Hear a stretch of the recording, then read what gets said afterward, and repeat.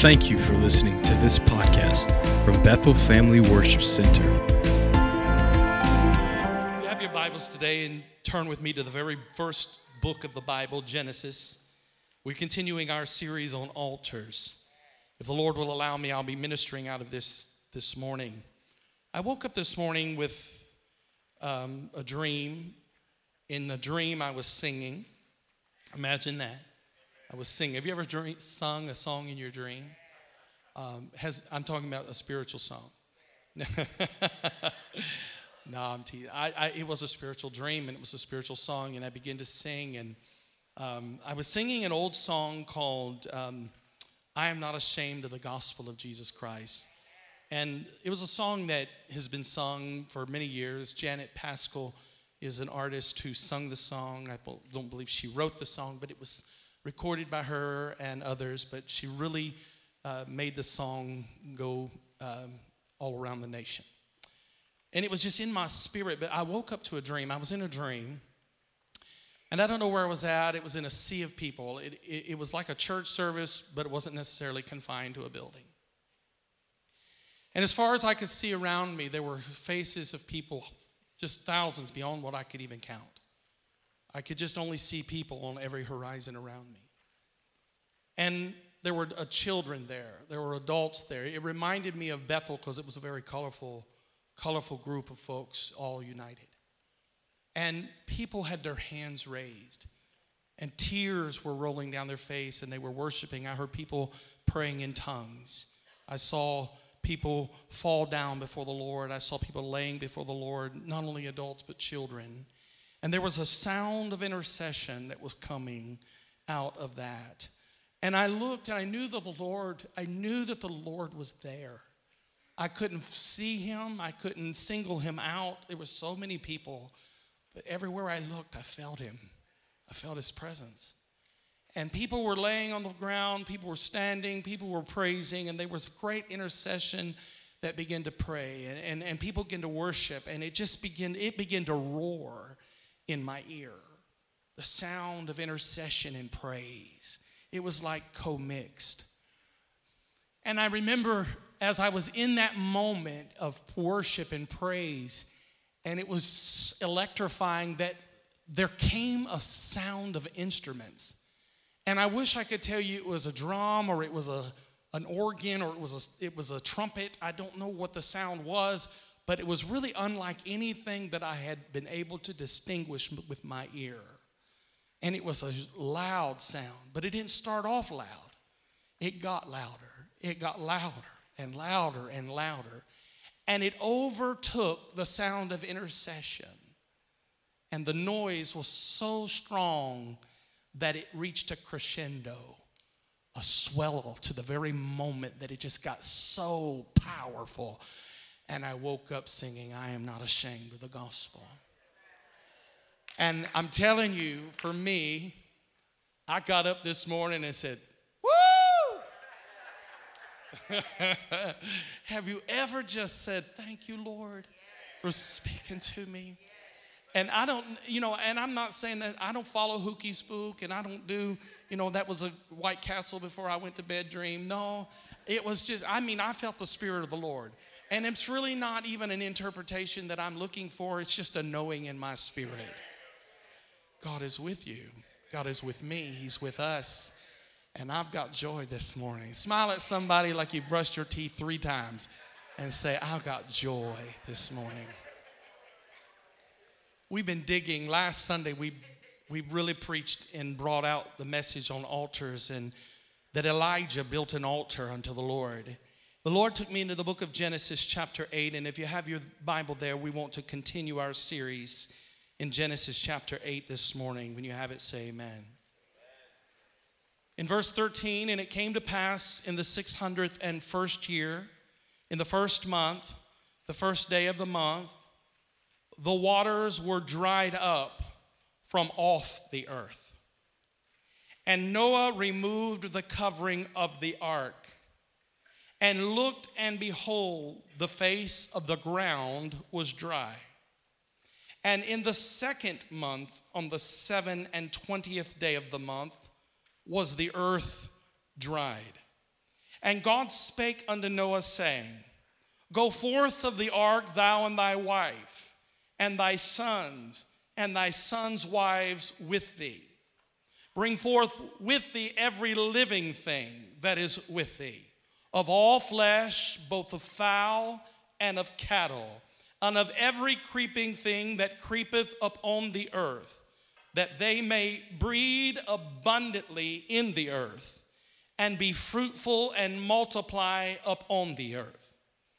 And Noah went forth, and his sons and his wife and his sons' wives with him.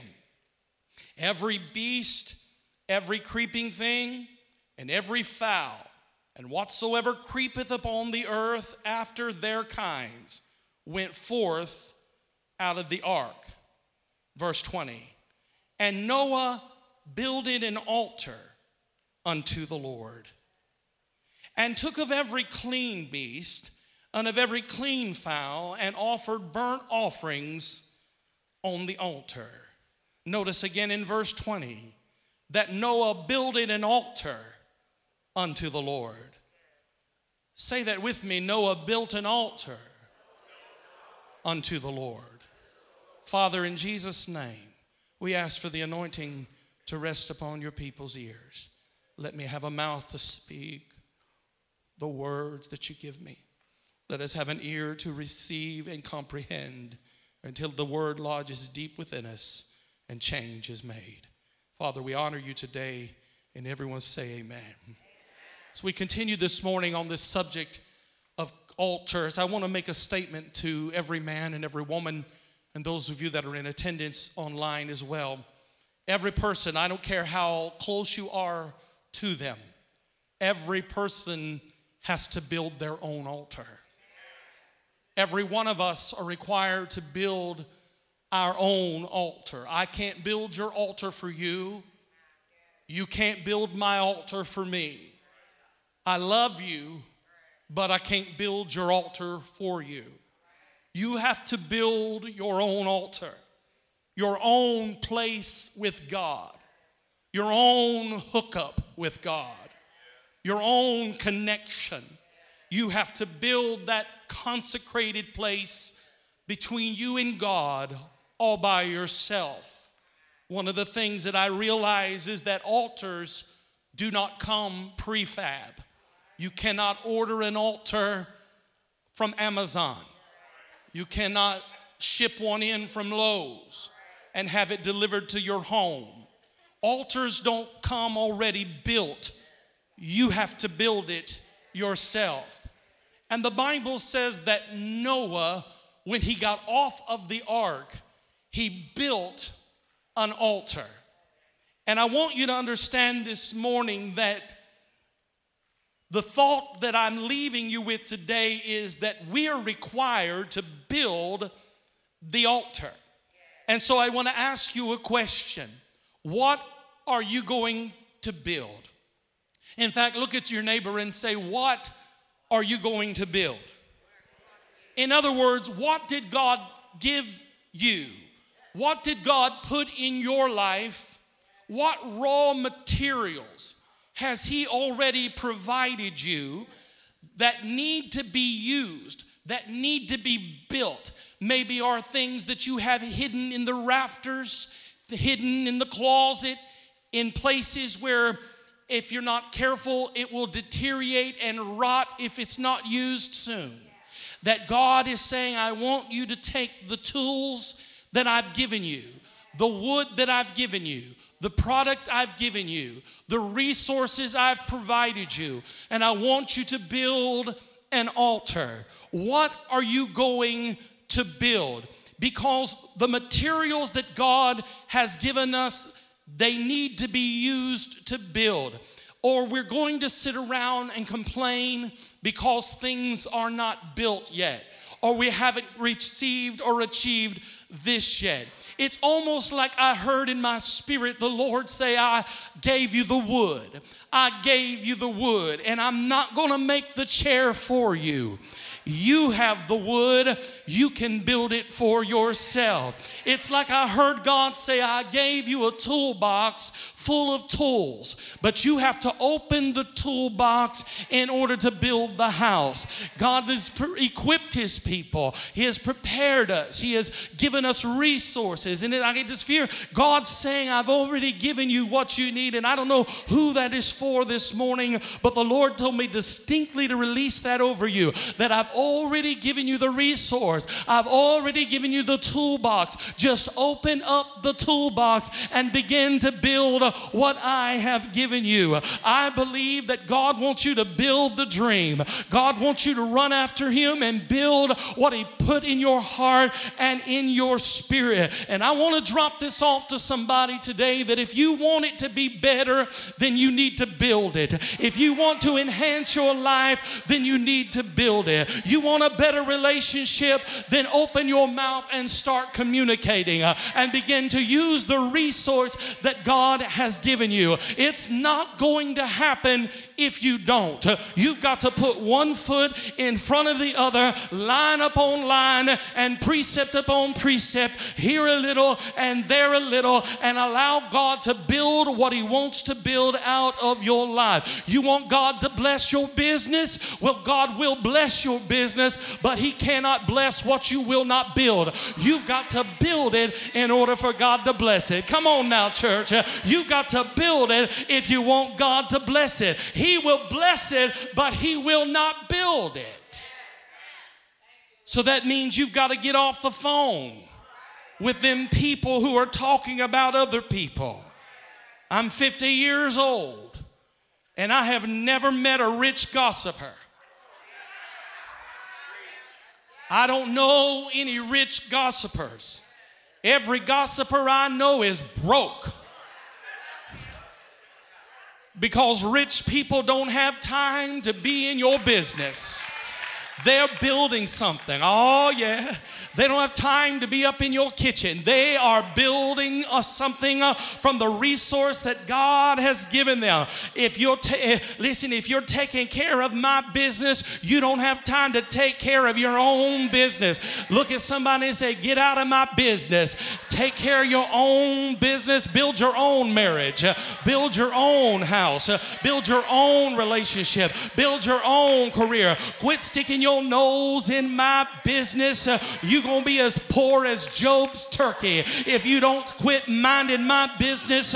Mind your own business and build it. If you don't build it, God can't bless it. God looking for somebody to bless today. He looking for somebody who's got construction in their spirit. He looking for somebody today who said, Lord, I hear a voice behind me that said, this is the way, walk you in it. I see blueprints, my God. I see hammers and nails. I see architectural drawing. Glory to God. I see building in campuses. I see people on top of people. I see a reservoir of blessing. I see boats. I see bread on many waters. My God, I feel like preaching to somebody on this Sunday morning and tell you God wants you to build it. Look at your neighbor and say, build it. Say, build it. So go back to Genesis chapter 8 in your mind when we look at the context of the passage.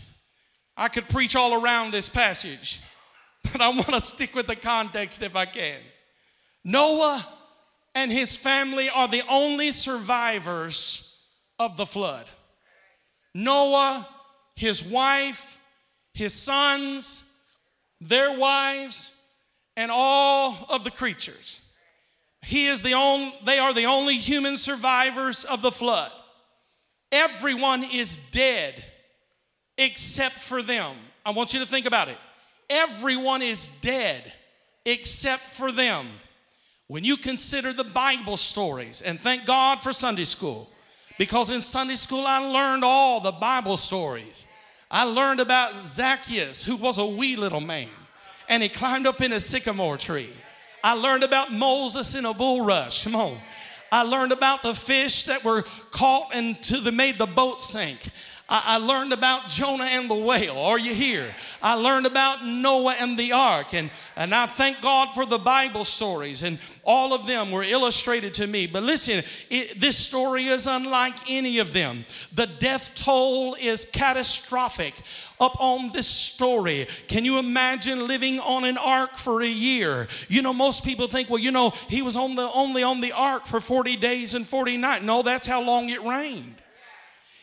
If you study it and you understand, it was about 364 days that Noah and his family had to live on an ark. They were, I don't know if they had a mask on, but they were living on an ark. I'm just dropping this in here. Sometimes we feel like we're in an isolated place. Strange time. He was on an ark for about 364 days. From the time the waters began to fall, from how the Bible said that the rain began to fall and the fountains of the deep opened up. And so God flooded the entire earth. And people were killed because of the flood. And they could not get on the boat. And the Bible said by the time the rain stopped at the end of that 40 days, they were still in for almost a year's experience of living on that boat, waiting for the waters to recede, waiting for the waters to go down, waiting for the ark to rest, waiting for God to open the door, waiting for God to give them the next assignment. And so that when they get off that ark, the death toll is catastrophic. They have spent a year on the ark and they come off and everybody is dead. Listen to me. We didn't learn it like this in Sunday school. We didn't learn about 364 days of being in there and then getting off and saying, I see dead people. I mean, we didn't learn about it like that. But I'm telling you, they are all that's left. The 8 of them are all that's left. They're all that's left. And I don't know about you, but if that was me, I probably would get off the ark and see dead people everywhere and see everybody gone. It'd just be us. I need me some therapy. I need some counseling. I need somebody to help me to cope with my emotions. Am I preaching in any real people today that just say, Lord, I don't know how I would have handled that? I mean, we talk a big talk. We all hear shouting and speaking in tongues this morning, but when you get off the ark and all you see is devastation, and then you've been a year stunk up with stinky folk, come on, haven't had a good bath. I wish I could have somebody preach me with here. Have to smell manure from all the creatures that are on the ark. Come on now, having to deal with your family, having every day the same thing, trying to eat vegetation, trying to eat the garden stuff, everything that they could put on the ark in order to eat. It was just not the same. When I got off that boat, I would be thinking to myself, somebody better give me some therapy somewhere. Somebody, I need to talk to somebody. I need to call 1-800-1-800. I need somebody to help me. So I ask you this question this morning, and I want you to write this down. How do you respond to God when He does something you don't like?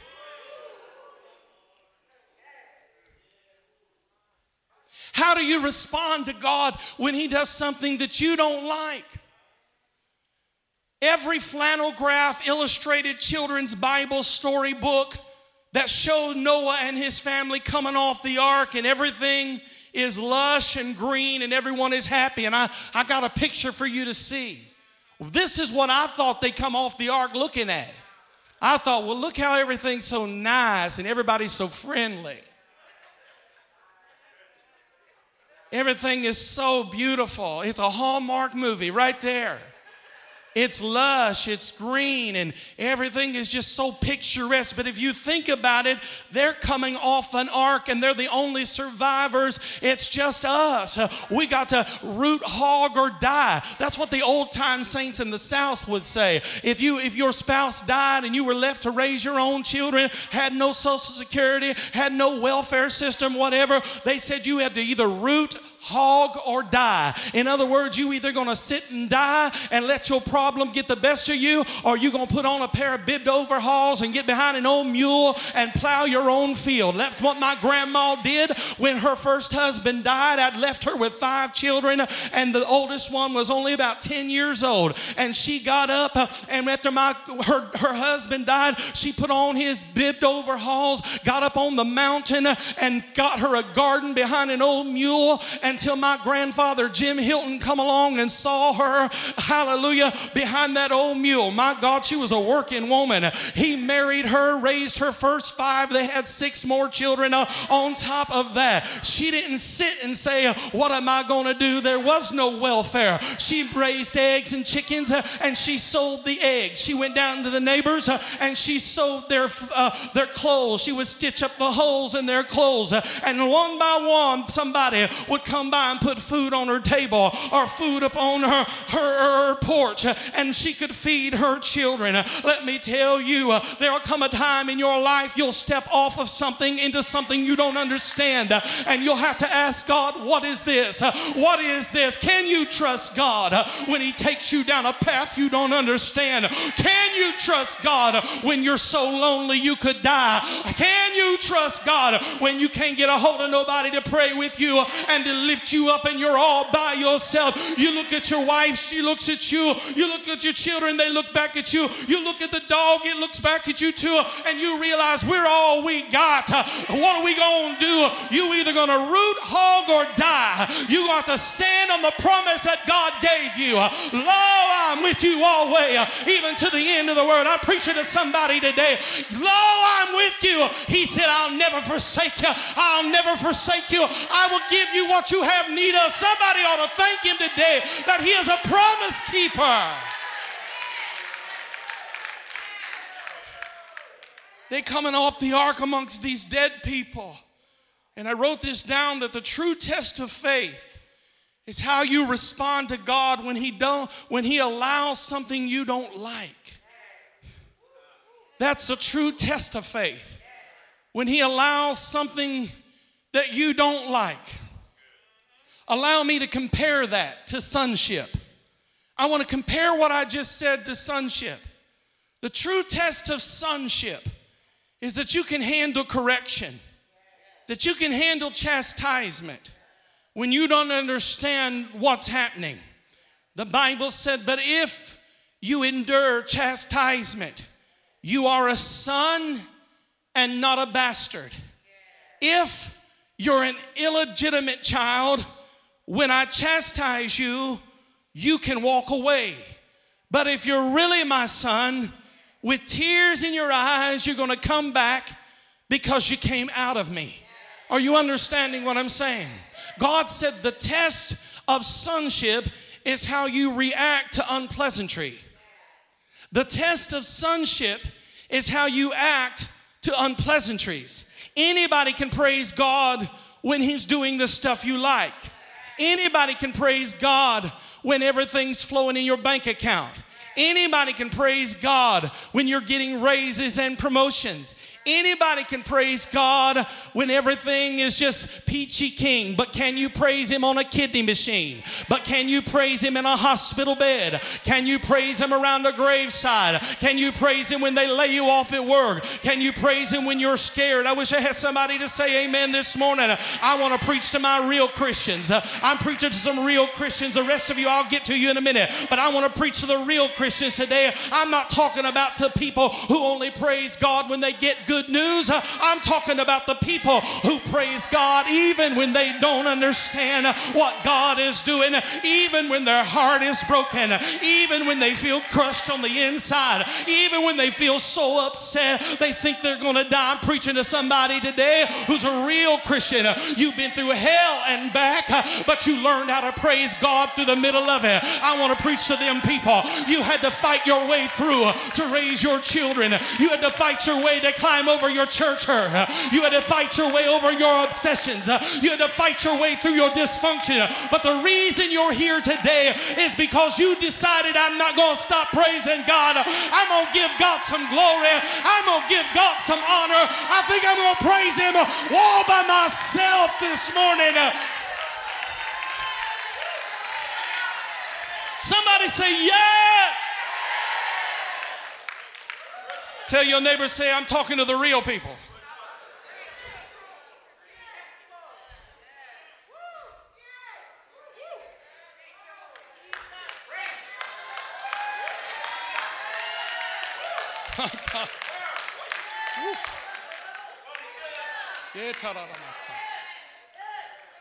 People like Thomas Dorsey, who wrote the song, Precious Lord, Take My Hand. He wrote this song after he had to bury his wife and his child in the same casket. He stumbles to a piano and he builds an altar, not knowing why God would have gave him something and then took it away. He doesn't complain about it. He doesn't get bitter. He uses it not as an excuse to backslide. He stumbles to the piano and he begins to pen the words, Precious Lord, take my hand, lead me on, let me stand. I'm tired, I'm weak, I'm worn. Come on. But through the storm, through the night, lead me on, lead me to the light. He said, take my hand, precious Lord, lead me on. Somebody ought to thank God for Thomas Dorsey today, who penned those words, three verses to that song. He said, Lord, I can't get through this without you. And after he buries his wife and his child in the same casket, he found himself at a piano, Brother Rick, and he built an altar unto the Lord and said, precious Lord, take my hand. He offered up a sacrifice. A sacrifice is not a tip. It's not a toy, but it's a sacrifice. A sacrifice is what God wants out of you. It's got to be something that you can feel, something that means something to you. A sacrifice means that God doesn't want you to keep giving him stuff that you can't feel, because if you can't feel it, he can't either. He wants you to give him something that is a sacrifice. Oh, it's quiet in here, but I'm telling you, what makes a sacrifice is its significance to you. It's something you can feel. It's something that costs you. It hurts to give it. It's a statement of value. And Noah says to the Lord, I know I should have drowned, but you had mercy on me. You let me succeed when other people failed. You let me get in where others were locked out. You let me complete what other people stumbled in. You let me survive what my friends did not survive. Even though I did the same stuff they did, you were merciful to me. You were gracious to me. And Noah is building that altar because he realizes that he should have died too. He should have been cast out too. Am I talking to anybody here today? You did the same mess. You were caught up in the same junk, but you're still alive. You're still here. You were strung out on drugs. You had all kinds of problems and mess in your life, and you should have been locked up, should have been thrown away, should have been cut down, should have already been in an early grave. But thank God for mercy and thank God for grace. Thank God that he didn't do me like the world did me. Thank God he didn't throw me away when I knew that I was not worthy. Somebody ought to thank God today. He reached all the way down into hell and pulled you up out of a miry clay. If you believe it, give him praise this morning.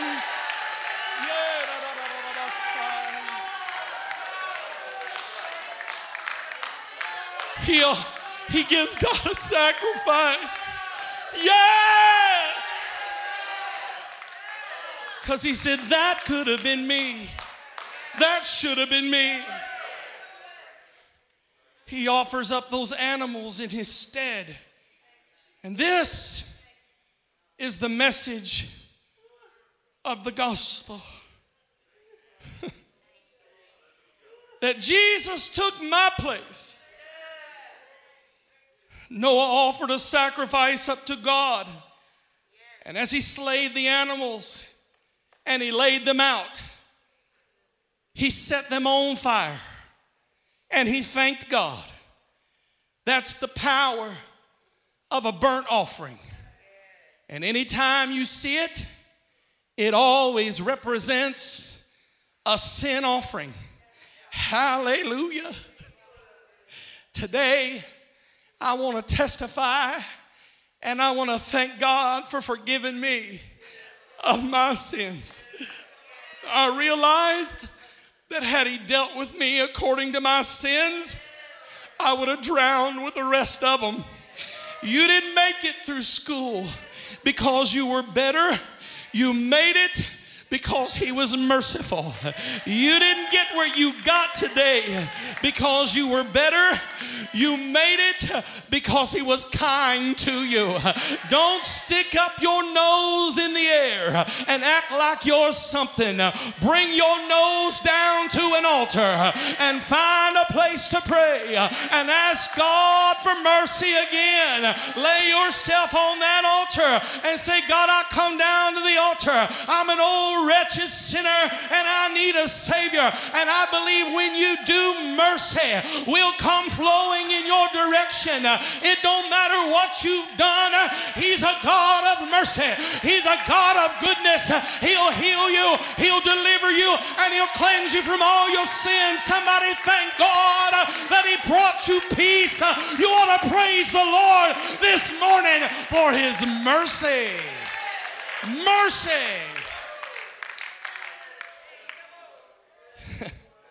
Noah says, wait a minute. Before I do anything with my family, at soccer practice, band practice, I got to build this altar and say, thank you, God. Thank you for letting me live, Lord. Thank you that you let my wife live. Thank you let my children live, Lord. Is there anybody in the house that's grateful? Anybody in the balcony that's grateful? Anybody online that's grateful that he lets you live? Come on. Noah went to the altar. He went there to worship. He went there to worship. And the Bible said he laid his sacrifice on the altar. Woo, this is what caught me, Pastor Wayne, when I was reading this.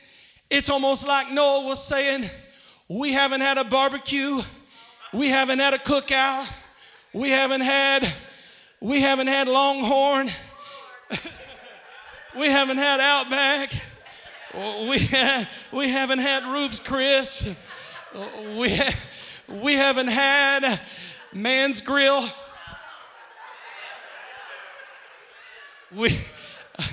Where'd that come from? We haven't had anything cooked good in 364 days. And I'm hungry and I want me a meal, but I'll eat later. I'm going to offer this up. I haven't had meat for 364 days, but I hear Noah say, I'm going to give the protein to you. For thine is the kingdom, and thine is the power, and thine is the glory forever. Amen. And you see, it's important that you know that he put that on the altar and he set that on fire. Because when you set something on fire, you cannot take it back. When you set it on fire, you can't reach in and get it. You can't give it to God and then take it back. My God, you said, I gave it to the Lord, Pastor. No, you didn't. By the time you got out to your car, you had already taken it back. I gave it to the Lord, Pastor. No, you got on Facebook and told 30 prophets, I need somebody to undertake for me. You didn't give it to God. You took it all back and are trying to work it out yourself. When you give it to something to God, you put it in the fire. And that's important for somebody somebody to remember today. But before I take my seat today, I want you to notice something else about what Noah did when he built the altar and he put the sacrifice on it and he set it on fire. What he was doing on earth got heaven's attention. God began to take notice of his sacrifice. In Genesis chapter 8 and verse 20, and Noah built an altar unto the Lord and took of every clean beast and of every clean fowl, and he offered burnt offerings unto the altar. And the Lord smelled a sweet savor. Let's say that again. And the Lord smelled a sweet savor. And the Lord said in his heart, I will not again curse the ground anymore for man's sake. For the imagination of man's heart is evil from his youth. Neither will I again smite any more everything living as I have done. And then God gives us this verse that we like to quote, that while the earth remaineth seed time and harvest, cold and heat, summer and winter, and day and night, it shall not cease. We like to quote that promise. We quote it often. We say, oh, as long as there remains seed time and harvest, God is working. But I want you to notice something about this passage before I take my seat. That after Noah offered up a sacrifice on the altar, oh my, something he put in the fire, something he couldn't reach back and take because it was more expensive and valuable to him. He regretted giving it. No, he put it on the altar, something in the fire, and when it began to cook, when it began being consumed by the flames, it released a sweet savor, and it was from earth that he did it, but heaven smelt it. My God, he released the flavor and the favor of God upon his family and upon this entire generation because he released the sound, the smell of a sacrifice. He offered up a sacrifice on the altar and God smelled it in heaven. Somebody needs to get that into your spirit today. You can offer up a sacrifice here and God will smell it in heaven. He offered a sacrifice here and God smelled it in heaven. And the Bible said that it was a sweet savor. Notice that after God smelled the sacrifice, God said something. God did not say anything until the sacrifice came. How many of us think we're doing God a favor just by being here this morning? It's not a sacrifice unless it is a significance. It is not a sacrifice unless it costs you something. You're not doing God any favors by reserving your seat, prancing in here and showing off your new hair and your new nails. You're not doing God a favor just by coming so you can see what the baby's got on or who has a designer mask on this week. It ain't about none of that. It isn't a sacrifice until it's significant, until it costs you something. It's not a sacrifice, but when you offer up God a sacrifice, like Paul said in Romans 12, I present my body a living sacrifice, holy and acceptable unto the Lord. It's my reasonable service. I'm not doing God a favor by just being here today. Somebody ought to praise God. He said, present yourself a holy sacrifice unto God. That's why we don't pay people to do what we should be volunteering to do.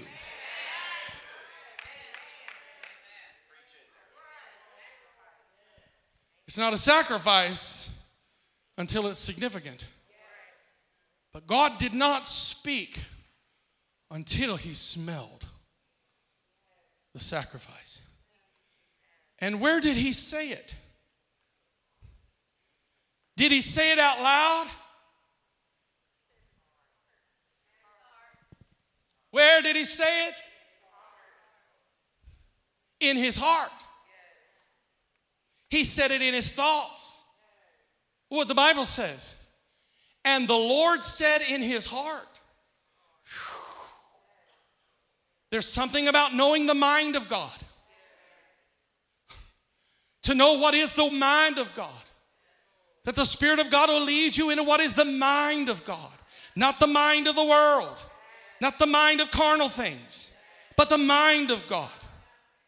He smelled the sacrifice, and God said in his heart, not out loud, not where people could hear him. God said it in his heart. God said it in his thoughts. God didn't say these things out loud. It was in his thoughts. And after he smelled the sacrifice, he looked down and saw Noah on his knees at an altar of sacrifice when he was confessing, it should have been me. You kept me. You kept my family. And before I ever launch out and have a barbecue party, I got to offer you something. I got to bring to you something. I got to let you know how thankful that I am for the goodness you have bestowed upon me. And God looked down and said in his heart, I will not curse the ground anymore for man's sake, neither will I smite it as long as he lives, as I have done this time. Regardless of however evil man's heart will become, I will never again curse the earth like I've done. Here's why. Write this down. Because of Noah's altar, God said, never again. Hallelujah. There are some things I'll never take you through again because you build an altar. There's some things you'll never have to go through again because you build an altar. Let me preach to somebody this morning. We got a lot of church people that come to church. We got a lot of people who come to service. But even in this great crowd of people, there's only a few people that'll offer up a sacrifice on an altar. I want you to know, if you'll build God an altar and make a sacrifice, there's some things you'll never have to go through again. God will make a promise to you, never again. Man, I feel like preaching today. Never again. Is there anybody that understands what I'm saying? Is there anybody out there thankful? Then if you're thankful, don't wait for anybody else to praise God. Don't wait for anybody else to praise God. Don't wait for anybody else to praise the Lord. Don't wait for anybody else. Build you an altar. Build you a sacrifice and come into the presence of God all by yourself. Has he brought you through? Is there anybody testify? If you're here, stand to your feet. He brought me through a mighty long way. Come on, lift your voice and begin to declare, God, he brought you out of something that you couldn't get out of on your own. He healed your body. He renewed your mind. He brought your child through. He brought your marriage through. He brought your family through. If he did, get on an altar and begin to praise him. If he did, give him a sacrifice. Give him a praise. Give him a praise. Give him a praise. Give him a praise in your heart this morning. Somebody ought to praise God. If he healed you, give him a sacrifice. Before you do anything else, lay up on that altar and give God a praise.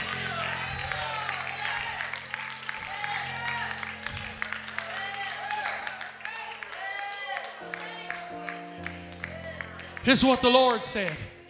Here's what the Lord said to me while this altar is open already. When God smells worship, he responds with his heart.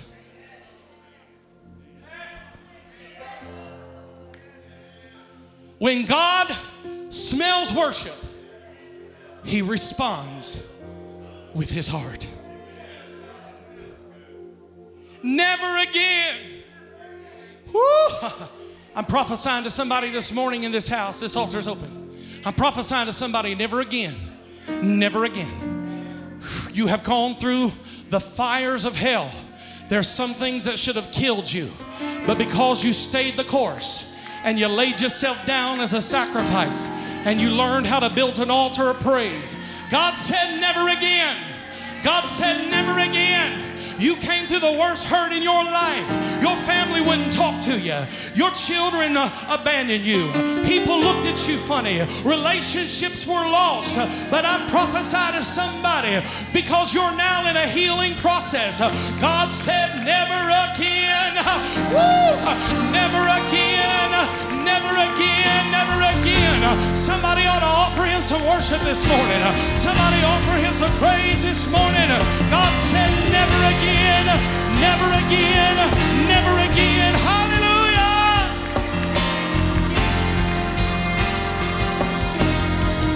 Come on, lift your voice and begin to praise him in this house. Never again.